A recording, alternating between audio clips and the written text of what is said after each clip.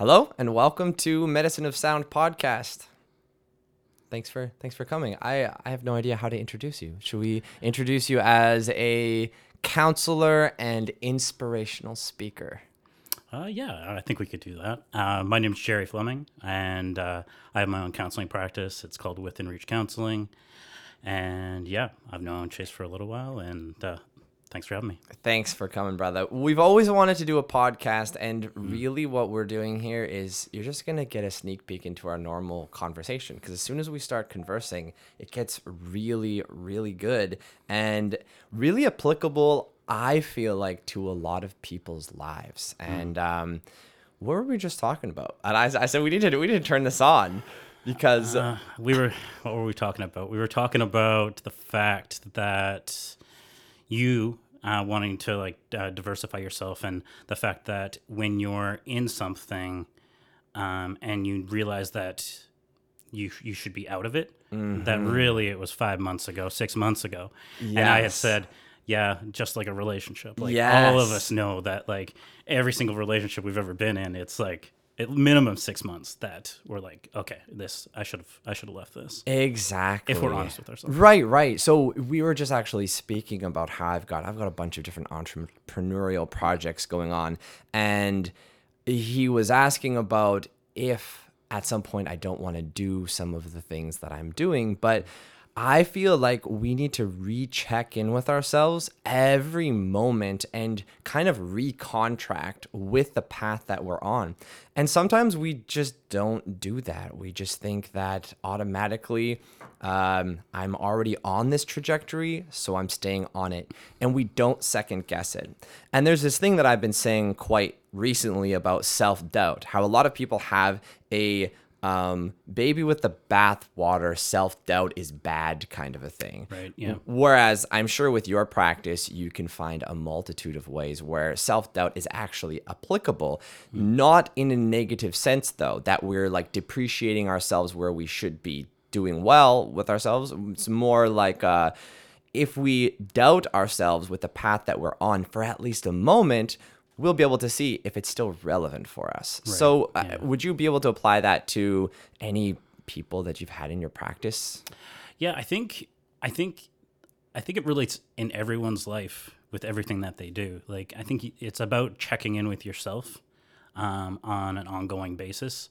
If you're not, then it's all about the intent. It's all about like, why am I doing this? And that is, I find, the thing that usually slips. Right?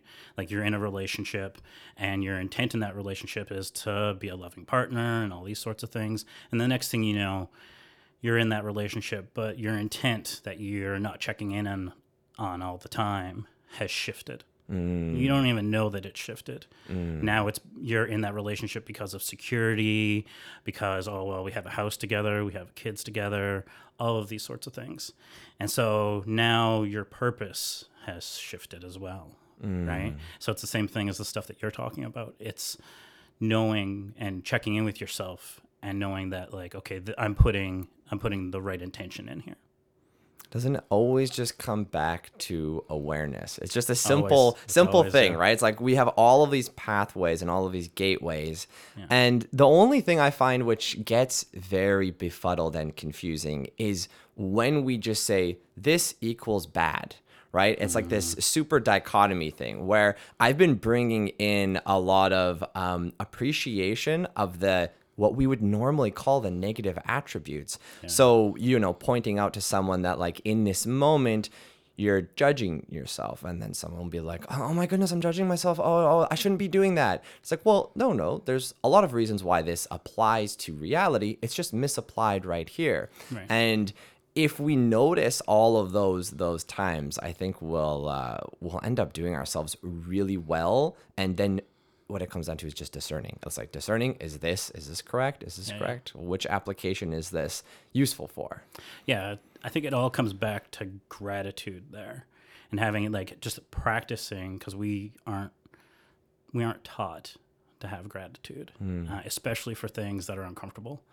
So being able to have gratitude for a breakup, as an example, is key to be able to learn and to be able to make the changes necessary in yourself to have a better relationship going forward, right? But so being able to check in with yourself and having that awareness. Yeah, the uncomfortable part is that when we check in and we see those parts of ourselves that are scary, right? That it's easier to look at our phone here or turn on the TV, pretty much anything to numb ourselves.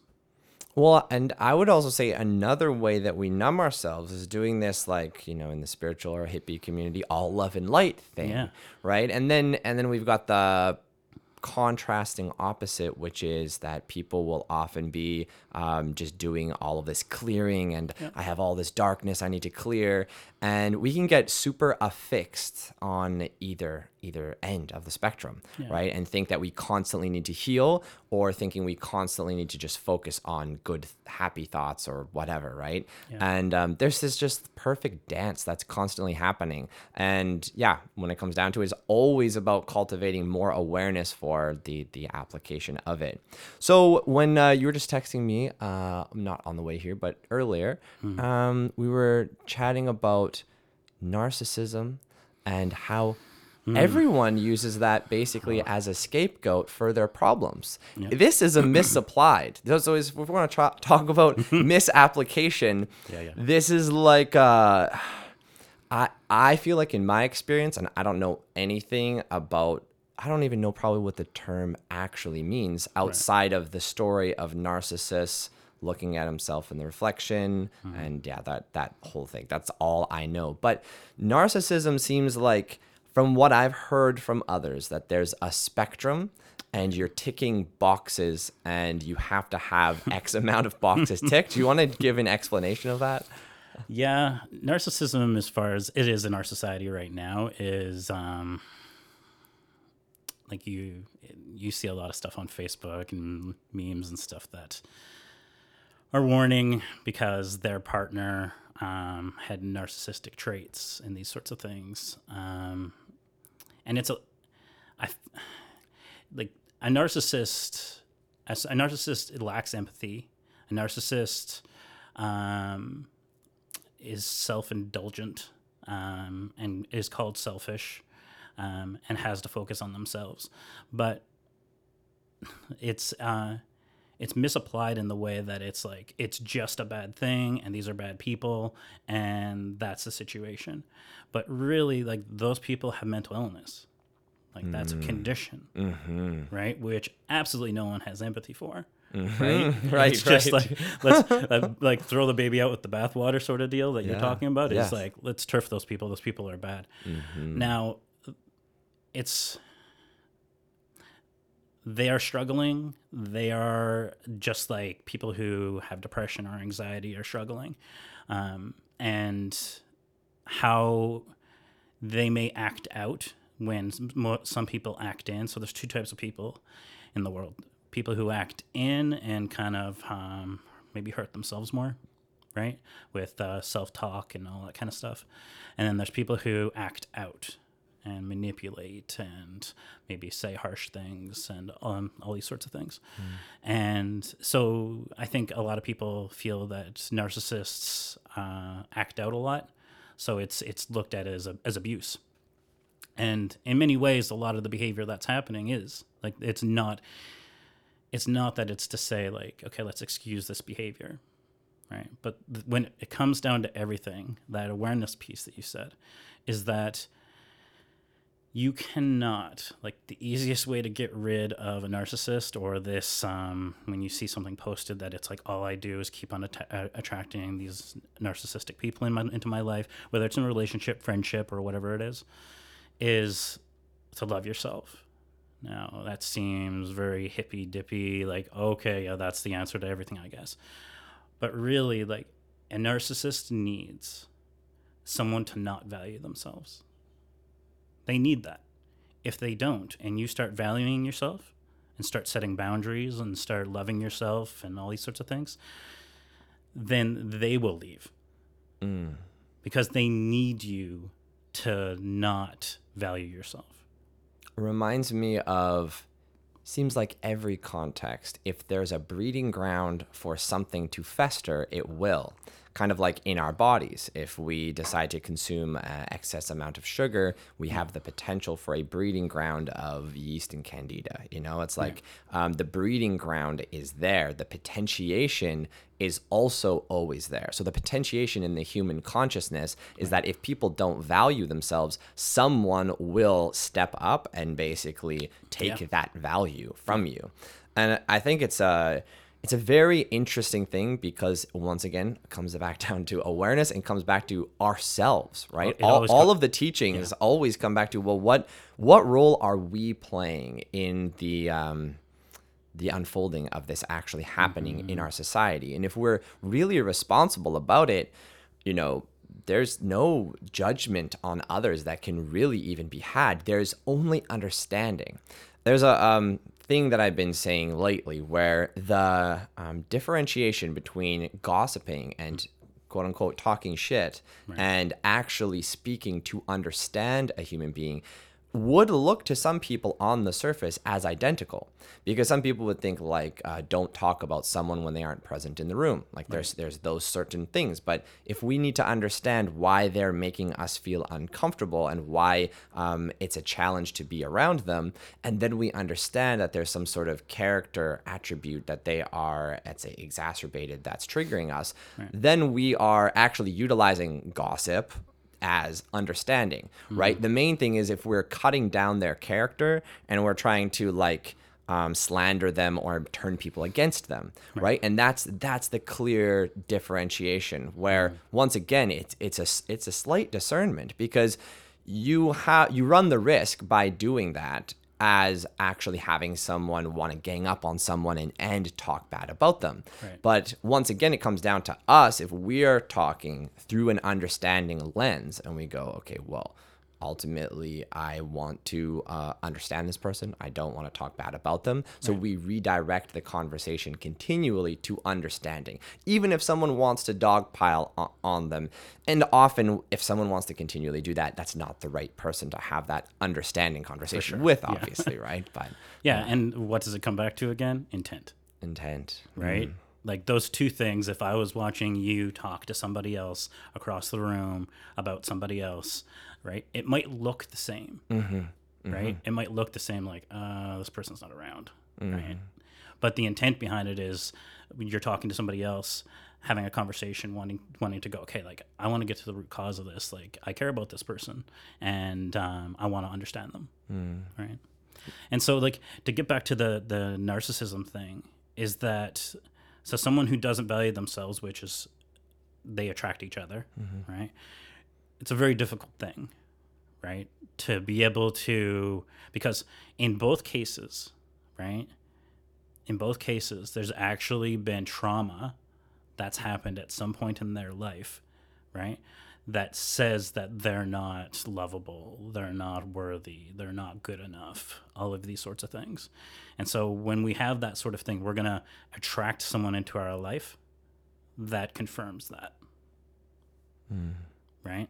So when we don't feel like we have value, then we're going to attract someone into our life that's going to prove that over and over. And so it's the thing that when I see it and it frustrates me is because I don't want people to be victims. I want them to empower themselves. And when all these memes are thrown out that it's this other person, then that other person or the next person you get into a relationship with needs to change for you to have peace and happiness. Good luck. Right. Now you're just rolling the dice. It's like it's just coincidence if someone good comes into your life. I don't think that it's not the way it works. So it's like empowering yourself and bringing it back to you and making it about like, okay, what do I deserve? And loving that part of yourself that you really don't value, right? The part that is hurting and you think is ugly. That part of you that you think is ugly is that like having a voice to that and being able to love yourself and being gentle with yourself is so important. And then once you can do that, right? And it's not to say like you need to be perfect and perfectly healed or whatever. Like, oh, that's BS anyway, right? But when you're on the path, when you're on that path now of being able to love yourself and practicing that, then you will start to attract people into your life that aren't narcissists, that are people who are loving and caring and value you, respect you, and accept you for who you are. And like, I've experienced this myself, like not just in my practice, but for myself. And it's challenging because now when you start to attract those people into your life that accept you and love you and value you, now you can't, when there's a struggle right there, you can't look at that person and blame that person, right? So the only person left is you. So then you're sitting there and you're like, oh God, okay. Like, you run up against yourself a lot in a healthy relationship. You can expect to run up against yourself a lot because you've attracted a person into your life that is healthy. You can have healthy communication with, open and honest. Relationships are a struggle. They sure can be. Yeah. I feel like what you've explained too is that there's like a trajectory and a continuum of lessons. And how these lessons come through is who we attract, what situations we encounter. And with a lot of it, I find what's interesting is that people will, even let's say they decide that their partner is a narcissist and they go, whoa, I've woken up to this now.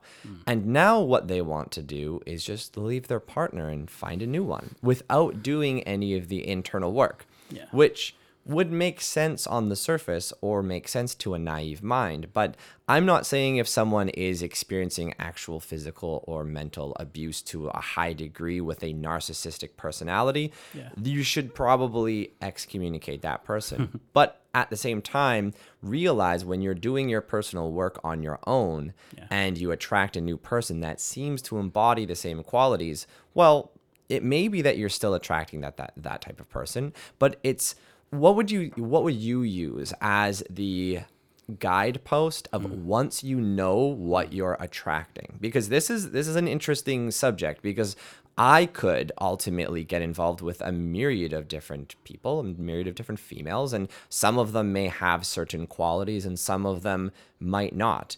Right. Would you say, does it come down to the feeling behind it that brings you to a point where you know what, if you have a very strong feeling towards them and you're feeling also that they are embodying these qualities, right? Would you go, okay, this is how I know I'm still a vibrational match or in a point of attracting this type of person? Yeah. It's not a black and white, of course, right, answer there, but it's definitely a feeling, in the way that it's going to feel different. It's going to feel like something's missing, usually, because if you're the type of person who's used to that chaos, and now you've worked on yourself and you've invited somebody into your life that isn't, then it's going to feel like something's missing, because the highs in a chaotic relationship are so high, feel so good, because the lows are so low. Right? So when you're in a more healthy relationship and it's more in the middle, like it's still ups and downs, but it's more in a healthy relationship, then it might feel like something's missing. And it's just about checking in with yourself and being able to, it's not like you are gonna attract that perfect person, if that perfect person is out there. It's more like you were just saying, is that there's still always lessons, right? And it's about more. I've found that now that I'm for myself, that I'm in a healthy relationship, it's constantly just like, okay, like, what's my part in this? Right? What's my part in this? Like, how can I be better in this relationship? And not in a way that it's like, if you're doing it again from intent, that it's like, I need this relationship, right? If you're ever in a place where you feel like you need, that's not a good. That's a good. That's a good tuning fork to. That's not a good feeling. But if it's like I want to do this for my partner, not I need to do this, or else he or she will get upset, or he or she won't love me, or he or she will leave. Any of those things. It's just I want to do this. So yeah, it doesn't like it's not like you get into a healthier relationship and it's all of a sudden, super just easy. Sunshine and roses. Yeah, it's still work. It's still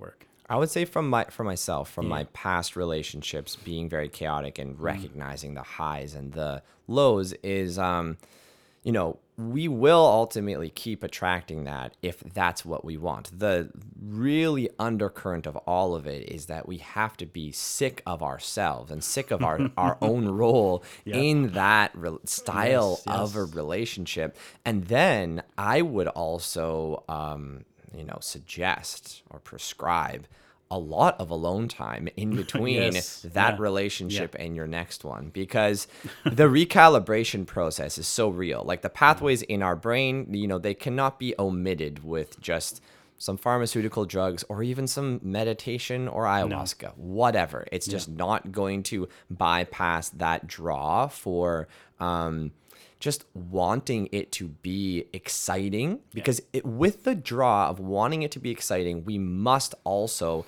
be having this thing where there's going to be a polar and opposite experience, So I think that's it. It's like when we start to feel that this is going to be really good, this is going to be the really exciting thing, and you're feeling this extreme amount of energy in you, I would say that's the immediate red flag that get out of whatever you're about to do, because I'm trying to point out the premonition of awareness that people can use. But the thing is that's funny is usually that person has already been down for so long that contrastingly beautiful vibe of being high on a person now is like, I'm not going to listen to anything. I'm just going for it. So, this is the trick. This is the trick of our own minds and the trick of being caught in this lukewarm limbo area of who we're attracting as partners. You just get stuck there and you're like, okay, well, I've been, single for a long, okay, it's like whatever a long time is for you. For some people, it's 2 months. For some people, it's 2 weeks, I need to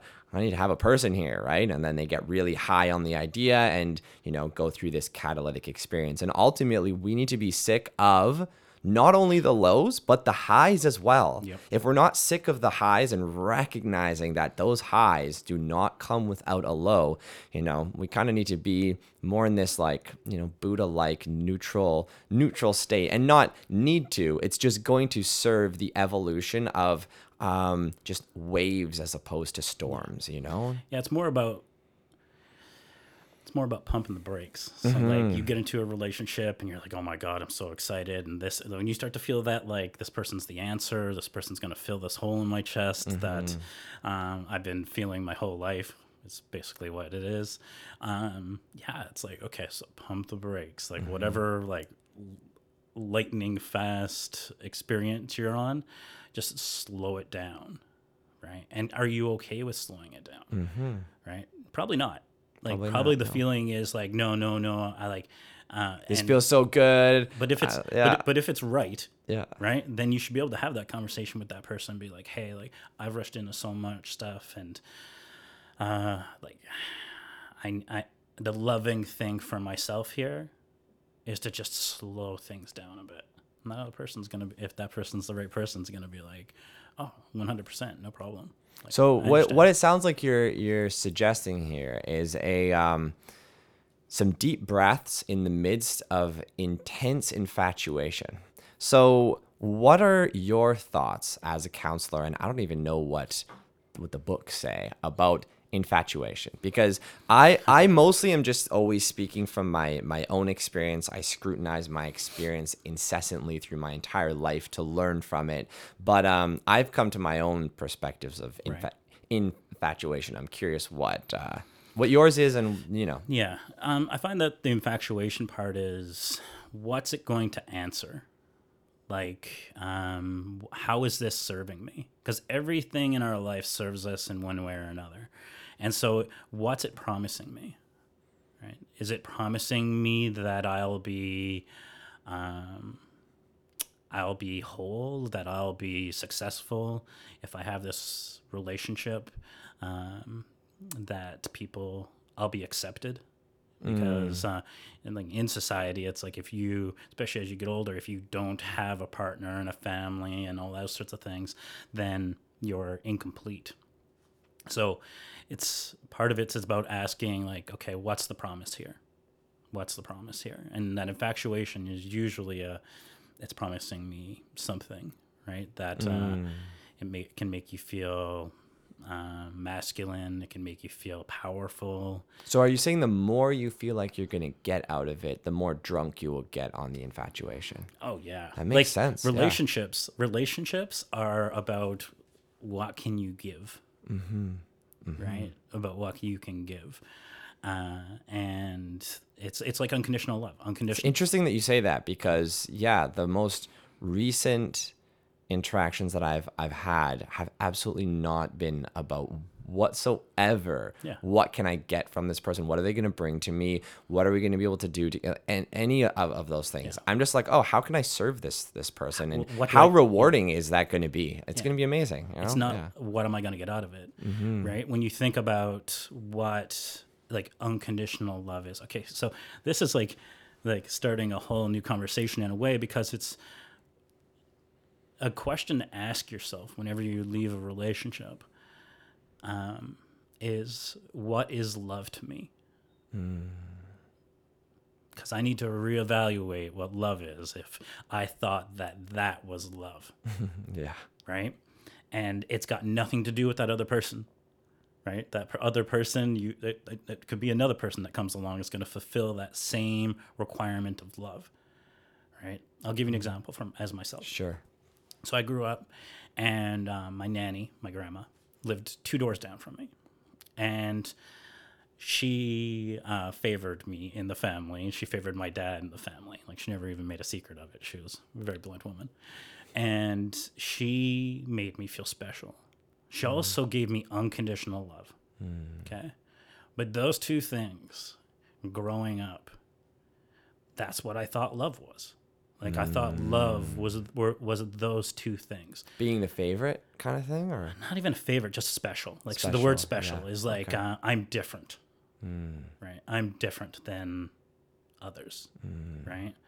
And myself being more in tune with, I guess, what would be called growing up is feminine qualities with emotions and stuff, then I did get called that growing up. But the requirements and the weight that I would put on women was impossible to live up to. Of course, yeah. Right? They're supposed to live up to my nanny's love. Yeah, come on. That is insane. Right? It's insane that they're going to be able to do that. It's insane that she even gave you that much love. Yeah. And that degree to begin with, right? It was just endless. Yeah. Right? But it was also, like, it took me to realize that I'm like, okay, I need to feel special. Right? I'm probably going to attract someone, an unhealthy relationship if I need to feel special in this. Right? That's going to probably be those highs and lows. Right? They're going to make me feel like the best thing in the world, and at times they're going to make me feel like the worst thing in the world. Right? That makes sense. Instead of like just being accepted for who I am as Jerry. Too simple, man. No, Who that needs is that. That is not sexy, Chase. That's not sexy. No, that's not sexy at all. No. So it's when we look at Hollywood and we look at all this sort of stuff, it's relationships, romance, all these sorts of things are put on a pedestal, and this is the way it's supposed to look. And if men don't treat you this way, and if women don't do this, then that's not the epitome of a relationship. Like I learned a long time ago. I was in school, and it hit me during a breathe once that I somehow, and I find a lot of other people do this as well, that I separate my love. in my mind, like in the way that I'm like, the love I have for my father is special and different. And the love I have for my sister or one of my best friends or for you or for someone walking down the street, they're different. They're not. It's my love. Right. Now, how I show that love, right, in an intimate relationship or just kindness to a stranger, how I show that love can look different, right? But the abundance of the love that I have isn't. But by putting this type of love on pedestals, when you put people on a pedestal, then we're not making them human, for one thing, right? Because they're flawed, right? And so we're putting them in a special pedestal that they're probably going to fall from, and when they fall from, then yeah, that's a fall. It can be a far ways to fall, and it's not fair. It's not fair to that other person. So it's reevaluating what love is to yourself. I find is a big component when it comes to relationships. That sounds huge. It also seems interesting because within this whole paradigm is when we're drunk with the infatuation, we can bring ourselves to be the person meeting all of these needs for the other, right? So we will like summon all of this unheard of energy that we've never had when we work a full-time job and we have like all of these other duties, but then we've got this person and I see that this is what they like. So ta-da, ta-da, ta-da, and you start doing all of these things. And I feel like that's one of the biggest falls. It's double. It's that we start doing something that isn't actually authentically true of what we naturally would want to express our love to be. And then we're being met with this other person that, we're thinking they're going to tick all of these boxes. And then it's almost like a big, beautiful castle that gets built for a very short period of time, depending on how short. Sandcastle. Yeah, sandcastle. and then one wave of a challenge comes through, and that whole thing. And the funny part is what I've noticed is, it's like a house of cards. It's like so delicately built because none of it is real. It's an illusion. It's an illusion. It's in your head. We're in this fantasy, and we're just like milking it for all it's worth. We're on a vacation of this high. So how would you suggest someone notice their marks of authenticity and when they're not being authentic within the parameters, especially of infatuation? Of course, it just is like exercising awareness, but these are things that I feel like we're immediately going into the roots of all of what causes challenge with relationships, especially from the get-go. And if we want to be able to obviously recognize the narcissist and before we get with one, we don't want to be that person ticking all of the narcissistic boxes after we've been this selfless person at the beginning, and I'm doing all these things, and then you just become yourself, and now you're going to seem like a narcissist because none of that was authentically you. So you remove all of these things that you've done for the other person, and the other person now is just like, oh, they were lying the whole time, and now this is the real them.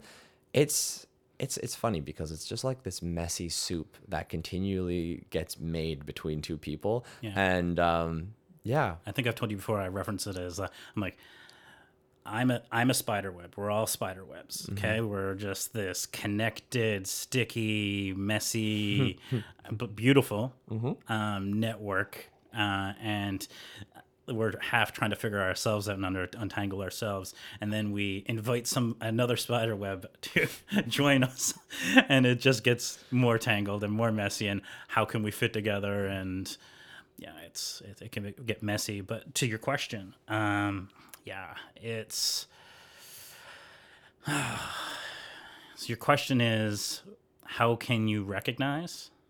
Yes. What are I'm basically asking a question as if I was to probably meet an all-wise Buddha in a cave somewhere. Like, this is a hard question. As soon as I dished it out, I was like, man. So the way I would answer it is this. Yeah. Let's remove it from relationship, because there's going to be people who listen to this and are triggered because they're like, I've been in a relationship with a narcissist, or Of course, yeah. I've been in these relationships that are difficult, and so let's remove it from a relationship, right? And have it come down to, say that we decide that we're on the weekends, we're going to start going to a soup kitchen and helping hand out soup to the needy. Okay. If that is just in service, right, then it'll make me feel good. Like I'll feel like, oh, like I feel really nice. That felt good, right? But I'm not needing anything from them, right? I'm not doing it because I want others to know, right? The community in which we're in or whatever, that, oh, look, Jerry volunteers, Chase volunteers. So it's more, again, it's like, what am I getting out of it? What's the promise? What is it giving me that I'm, because in relationships, it's often like, if I do this, then I feel valued, right? But it usually comes with hooks, is what I call them, where it's like, we attach these hooks, like, well, you better give me this in return, because if you don't, then I'm going to feel gypped and I'm going to feel resentful and I'm going to withhold my love from you. Right. So it's when we can remove it, like sometimes it's so simple, the same way that the soup kitchen idea, because there's no emotions or to cloud things. And it's about like, why am I doing it? I'm doing it because I care for the person. Right. So you can be the type of person who does things for others, but as soon as you start to feel resentment, or you start to feel off, or negative feelings toward that person because XYZ, because you did something, and they never returned that love in some way, a lot of people look at it and go, okay, how can I reevaluate this relationship, and am I with the right person, and all these sorts of things, when it's literally everything in the world is information, and it's like the universe, if that's what the word that you want to use, or whatever it is for people that listen to this, is that it's always giving us information and teaching. That's all it is. That's all it is that, like, so when we get that and we start to feel off, or we start to feel resentment, it's always the universe saying, hey, you might want to check in on this. Look at this. Right. When these feelings are coming up, we can feel, it's like the example I give to my clients all the time is when like if you're driving somewhere and someone cuts you off, the level of upset and rage that you can feel sometimes. Right now, you don't know that person. You don't know their name. You might not know what they look like. You know what the vehicle looks like, and that's about it. But like, what's underneath that, the level of disrespect, or that you weren't considered there, right? That, like, the core of that goes down to like when you were a child and you were not loved or considered or something like that, like the level of upset that comes from there. Right. So it's the correlation between road rage and your inner child. Yeah, I love really. it. I love it. But that's so true, because the disproportionate amount of energy that we experience in regards to anything must be caused from something else which is not in the present moment, right? The real issue is when we think it's proportionate. It's like when I have had friends and they're just like, oh, I just road rage hard, man, and like they like it. That's just what they do, and they enjoy it. They get high on it, and obviously if there's no problem, there's no problem. The only problem is with myself being exposed to that energy. I limit myself from that exposure, and then that ends up being its own thing, right? Where you're attracting just people that like to road rage, or that like to complain, or that whole aspect of things, where we want to revel in our insanity, and then we become aware that this isn't really working for me anymore, the way that I've been currently doing things. So I use I use everything in my life as a barometer. So I just use it as in like, because I do have days. Just because I'm a counselor, something doesn't mean I'm like, some got it all together. Like I struggle. I struggle way less than I used to because I've done a lot of work on myself. But if someone cuts me off and I can feel that coming up, then I'm like, okay, I need to look at something. Now, what is it? First thing I go to is that I'm not taking care of myself. That's the very first thing. Like, I'm not loving me.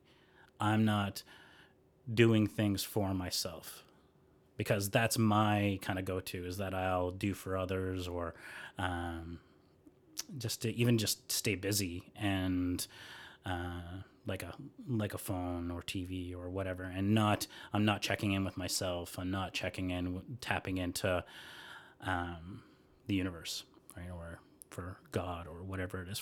I'm not tapping into source. I'm not tapping into that part of me that, like, when I go for a walk and I'm in nature and I'm like, okay, I can feel something here. I can, and it's simple sometimes, the things that we can do. But so sometimes it's that. But actually, one of the things I learned with you once is that it can also be that, like, when that feeling comes up, right, and I judge it and want to push it down, it's like there's power there. There's power there that I'm not recognizing, that I'm not giving a voice to, right? And having that open mind, going like, okay, am I allowing this, giving this a voice? Am I allowing this to come out, or am I always stifling it, right? So it can be a multitude of things, but it always comes back to us. So, and it happens whether it's at work or in relationships or in your entrepreneurial nature. It's, how's this serving me? Why am I doing this? How's this serving me? And I feel like what you've spoken to here is bringing yourself in, like noticing when you're in your center. Yeah. And then noticing if you get thrown off kilter, you're, at a point where you're out of balance. You're walking on, uneven ground, and you can be kind of tossed down. And when we're in situations where we've never experienced what our center is like, we don't have a contrast and a differentiation. Like if we've had it that at certain times we're getting angry at traffic, and then at other times we aren't, we notice that there's a contrast. Whereas there's a lot of people that just every single time they're just angered, and upset. So when we find that center, I feel like that is its own journey to kind of get to. And if we, we could talk, we'd have an entire podcast about getting to that center. But it's a very sweet thing to recognize. When we're off balance, though, there is, as you were saying, unpotentiated energy often under that imbalance, right? So when we're in a center point, what always happens for me is I have like diagrams where it's like energy from all angles being pushed evenly. That's basically what centered is. We're not in a center per se. We've created one, right? And we are the creator of a centered energy.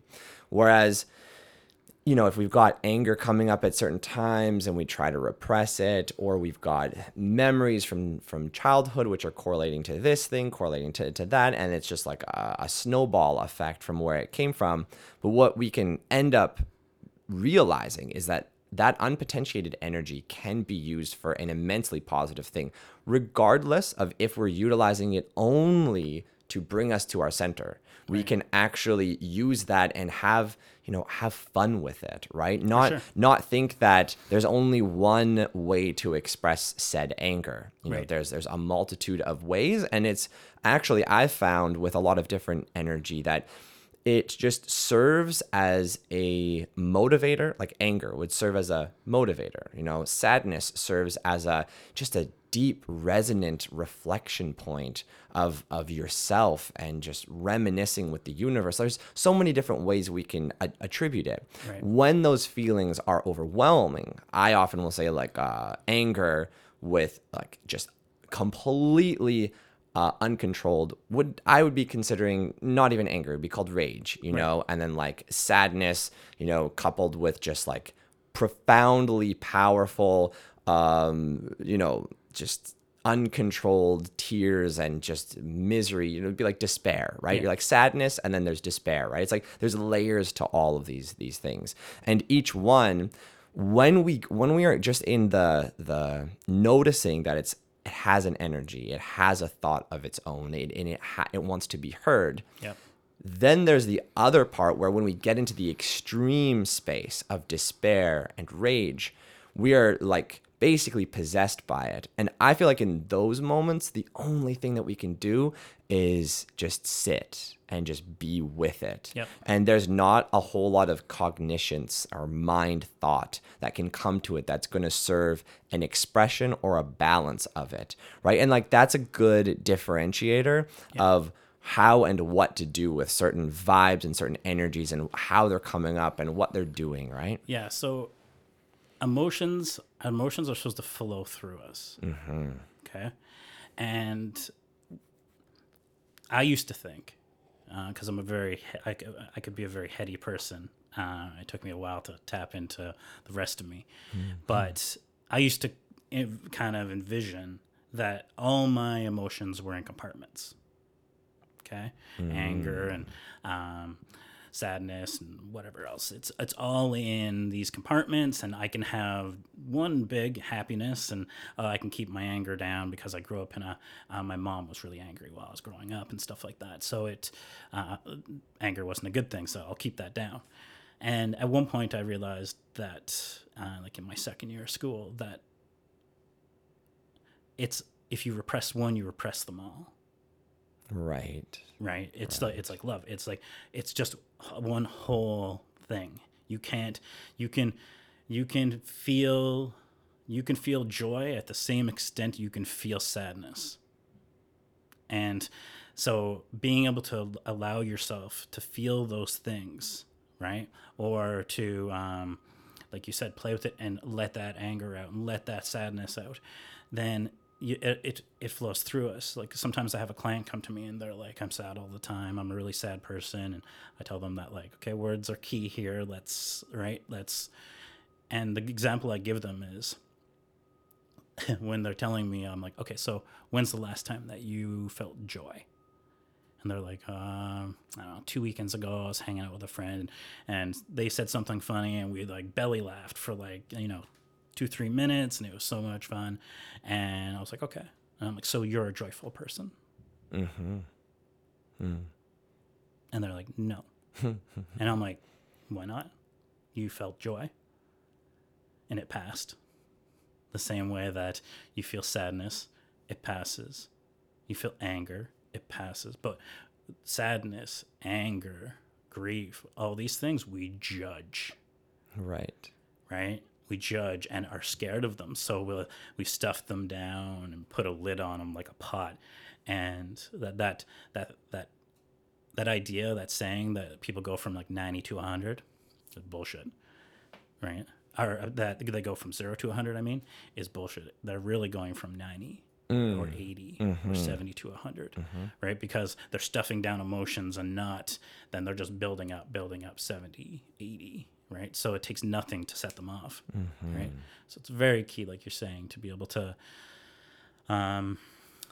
feel those emotions, express those emotions. And then when you do, you're right. The way I explain it, but the way you explained it is the exact same thing, is when we get to a point where it is despair, sometimes it's not about like, okay, how can I get this out?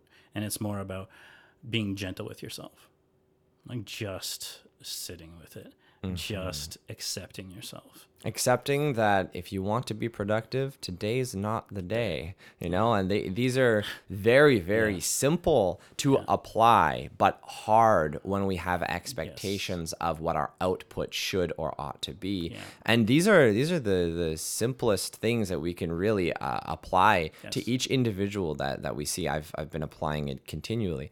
I want to touch on the person that you pointed out about the joy, and that that they're now a joyful person. So I would, I don't know what you'd call it, but I assume that if a person is in a state where they are absolutely and entirely sick of their negative feeling, but they're identifying with it, Yeah.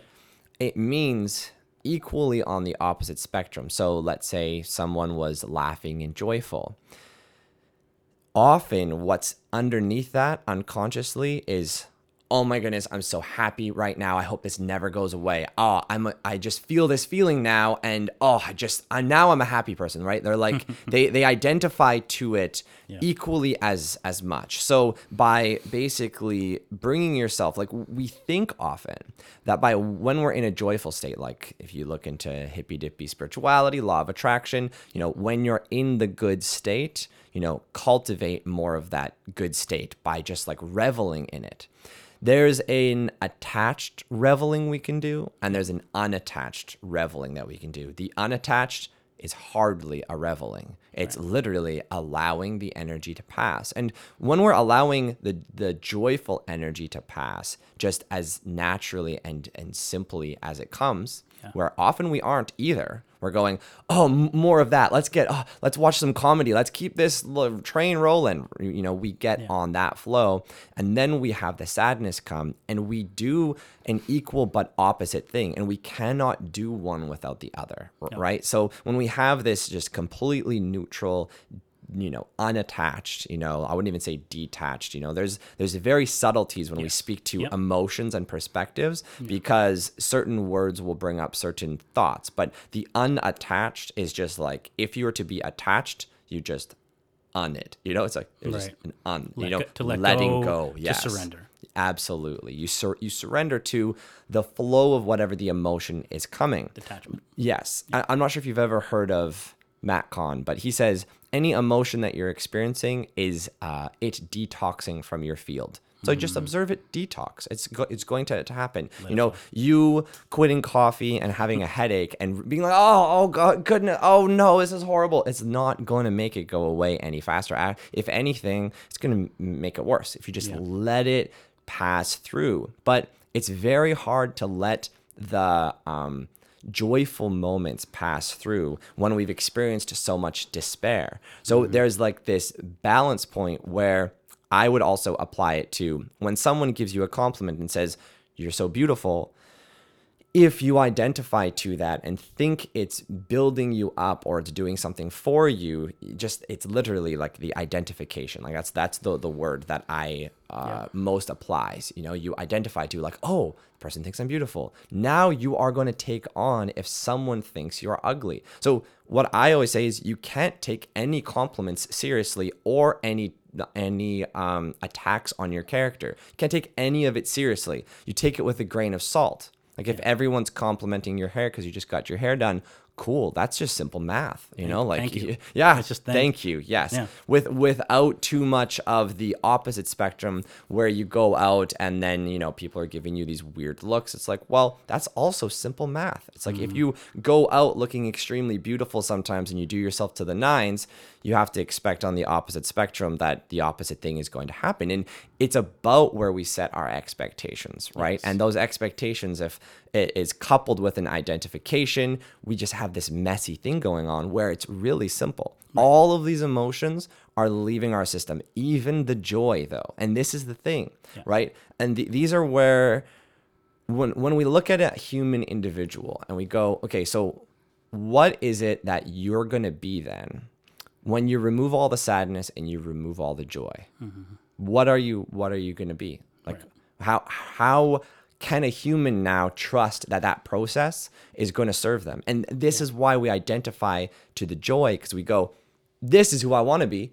And then we go, oh, sadness, this is not who I want to be. Oh, now I'm a sad person, right? Yeah. And through that, what would you say a human being will end up as if we've transcended the emotions to a great degree? It's funny. Like in asking that question, whenever I hear of people who have transcended that, or like have reached enlightenment, which I'm not the biggest fan of that word myself, but the richness that I've felt in my life is because I'm human. It's because of the very emotions in which you are speaking of, right? I don't want to lose those. Like, I don't know what enlightenment is, or to be in that for the rest of my days, but I think there's such beauty in being human and having those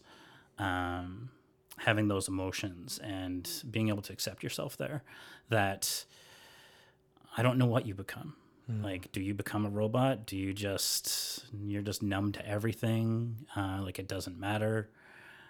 I think there's a difference between that and what you're speaking of, where it's just you're accepting whatever anyone says to you, and you're not making it mean anything about you, right?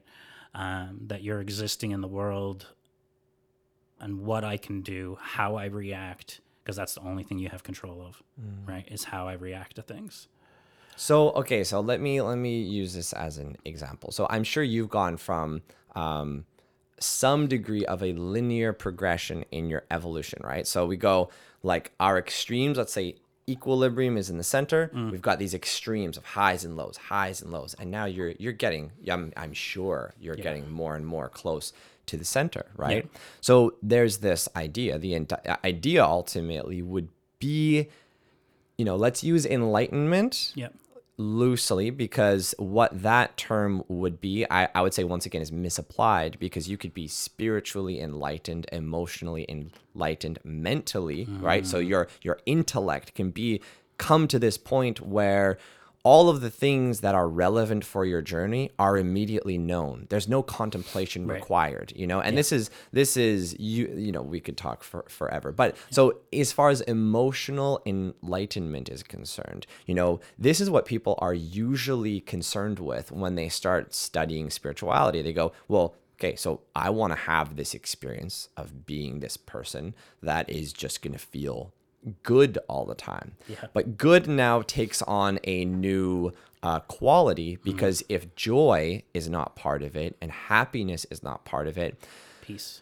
Right. So now we've got, the only I only know the words in Sanskrit, which is Sat, Chit, Ananda, which is I know two of them are consciousness and bliss, but like probably the other one would be equivocal to peace. So once you get into this state, in the Raw Material, which is a book that basically is once again teaching you how to evolve yourself, they just speak to, once you've done once you've done personal work to a certain point, now your soul can walk through the universe with an unfettered tread. So the unfettered tread, to me, is the equivocal aspect of being emotionally enlightened, because if someone says something to you, you don't feel anything other than Sat Chit Ananda. You're just in your blissful state. Right. Bliss is, however, not polarizingly positive and not polarizingly negative. It's just equivocal. It's in the balance point between them both, which is something that, when it comes down to, really comes back to and applies to the relationship thing, because we go, well, once you're sick of those highs and lows, what are you seeking? Right. We must be seeking it on all levels, and relationships, personal, emotional, ideally mental as well, because if we have all of these thoughts that are polarizingly positive, like, oh, everything's going to be, obviously that would probably have to do with an emotional state coupling with it. But still, it's, I would say with the mind, it's more about the dichotomy of us versus them, and when we stop seeing others as others, we've had this intellectual enlightenment point where we go, oh, well, this is 100%. Like, I know what you're speaking of there. Like, I've definitely had those moments, those epiphanies, those truths, like those truths in my life where there is nothing, there's nothing that someone could say. I like that we're all one, right? Having that epiphany, having that, like like breathing it in and being like, yeah, I'm connected to everything else feeling, right? Mm-hmm. And now that doesn't stay that feeling, but there's vibrations of it that flow into my life, and that I can always kind of tap into and remember and ground myself in. So it's a tough thing because it's in the society that we live in and having relationships like we've spoken of. It's how do you operate? Like, I went to school with a girl, okay? And she reached this place for herself that she was definitely in bliss. Like, there was definitely a period of time where she was in bliss. But to the point where her relationships, and even she would say, like, her relationships with her children or her relationships with her husband were deteriorating. Because to her, nothing was good and nothing was bad. Mm-hmm. It was all just there and beautiful. Like, beautiful to the point where she'd cry often just at the beauty of things. And that's kind of a conundrum in the world, right? That, and even when asked, well, what about if you're like, someone said, well, what's your husband going to do? And she's like, whatever happens there, and it will be beautiful. Mm-hmm. Right? That's a tough place for someone else to be in with you, right? Kids, family, work, all of these sorts of things. So what happens then, right? I'm not sure if she stayed in it, but it's a conundrum. It's like, okay, well, how do we exist in the world that we live in and have relationships with people? Because other people are not gonna maybe understand. Well, that's a really good point. And I think that when we're doing our personal work, if our partner isn't also doing a very similar trajectory-focused intention work, right, you will end that relationship with that person. It is impossible to stay in that same proximity of vibration. It's impossible. You cannot, right? And that to me is beautiful, right? To a lot of people, they think that a happy relationship means staying together. Right. That does not equal a happy relationship to me. That doesn't make any sense. That doesn't make having any... an end sometimes is having an end sometimes if it is applied, right? So let's go back to the word misapplied, right? Yeah. A misapplied assumption is that a happy relationship must always look like this, right? Whereas when a person gets to a point where everything just is as it is, the other person will have a lot of things come up for them. That's mandatory, because if they're not in that state, what the other person is saying won't make sense. Yeah. So can you evolve beyond a point where your partner, even if they're on a trajectory of evolution in the same way, you can far surpass them in a short period of time if, you are really committing to letting go of all of the things. And you're like, hey, I'm doing this. I'm meditating every night. I'm uprooting all of the aspects of my consciousness. Some people can't keep up with that. And then they could be triggered. And then your children, who are a product of the environment of what they're around, where Mom, I want candy. Mom, I want this, and da-da-da. All of that just no longer applies to this mind, which just sees things in equilibrium. But what I would also say, though, is that it sounds like she is misapplying her enlightenment, or whatever she would like to call it, because you must now, if you can get into that state, you must now find a way to relate to others. If you don't, you have not actually activated your full enlightenment. To integrate. To integrate it. You must integrate it around other people. And this is the thing where in Eastern spirituality, and just about anyone would be able to go, oh, well, I guess she just needs to leave her family and just become a sannyasin and just go to a temple. It's like, well, sure, that's an option, but that's the easy way out. You do know that that is the easy way out. It is far harder to live in this society and have people that have expectations of you, but you now not taking on those expectations and staying within your equilibrium state. Yeah. Can she anchor that? It's because I would argue that she would not see that there's an issue in her marriage and relationships had she known that there's more to do. And this is the problem with the idea of a perpetual state of enlightenment, is that it entertains the idea that there's no more left to do. Now you see all as it is, non-duality, you're done. But you're not done, and you're never done. If you think that you're done, it's like there's like a gradation point where you reach it and you can walk through life with an unfettered tread. In this context, now bring a new context, right? If you can do it in a family, can you do it in a business? It might not be that the business is relevant for you, but very often for most people, there's a way to live a good human life. And, that's to have good people around you. That's to put food on your table in a good way. Like there's very simple things. There's not only so many things that you can do. And people, when they go, let's say they just do temple life, but they do it as a lay person at home, but they just are very focused on their spiritual practice. But now they're alienated from the world. It's like, once again, it's a misapplied way to go about living, unless that's all you want to do. But I beg the point that no one would want to do that had they had the option to realize that actually the thing that every human being wants to do is to be able to do everything that any human being would want to do, but do that with an unfettered tread, not just to live this simple life like that. You don't need to do. Who wants to do that? Who wants to just sit in one spot? You want to sit in one spot till you activate the point of the belief that you can stay in bliss and you've anchored enough bliss, and now it's the integration of the application in every context that every other human being lives in, right? Yeah.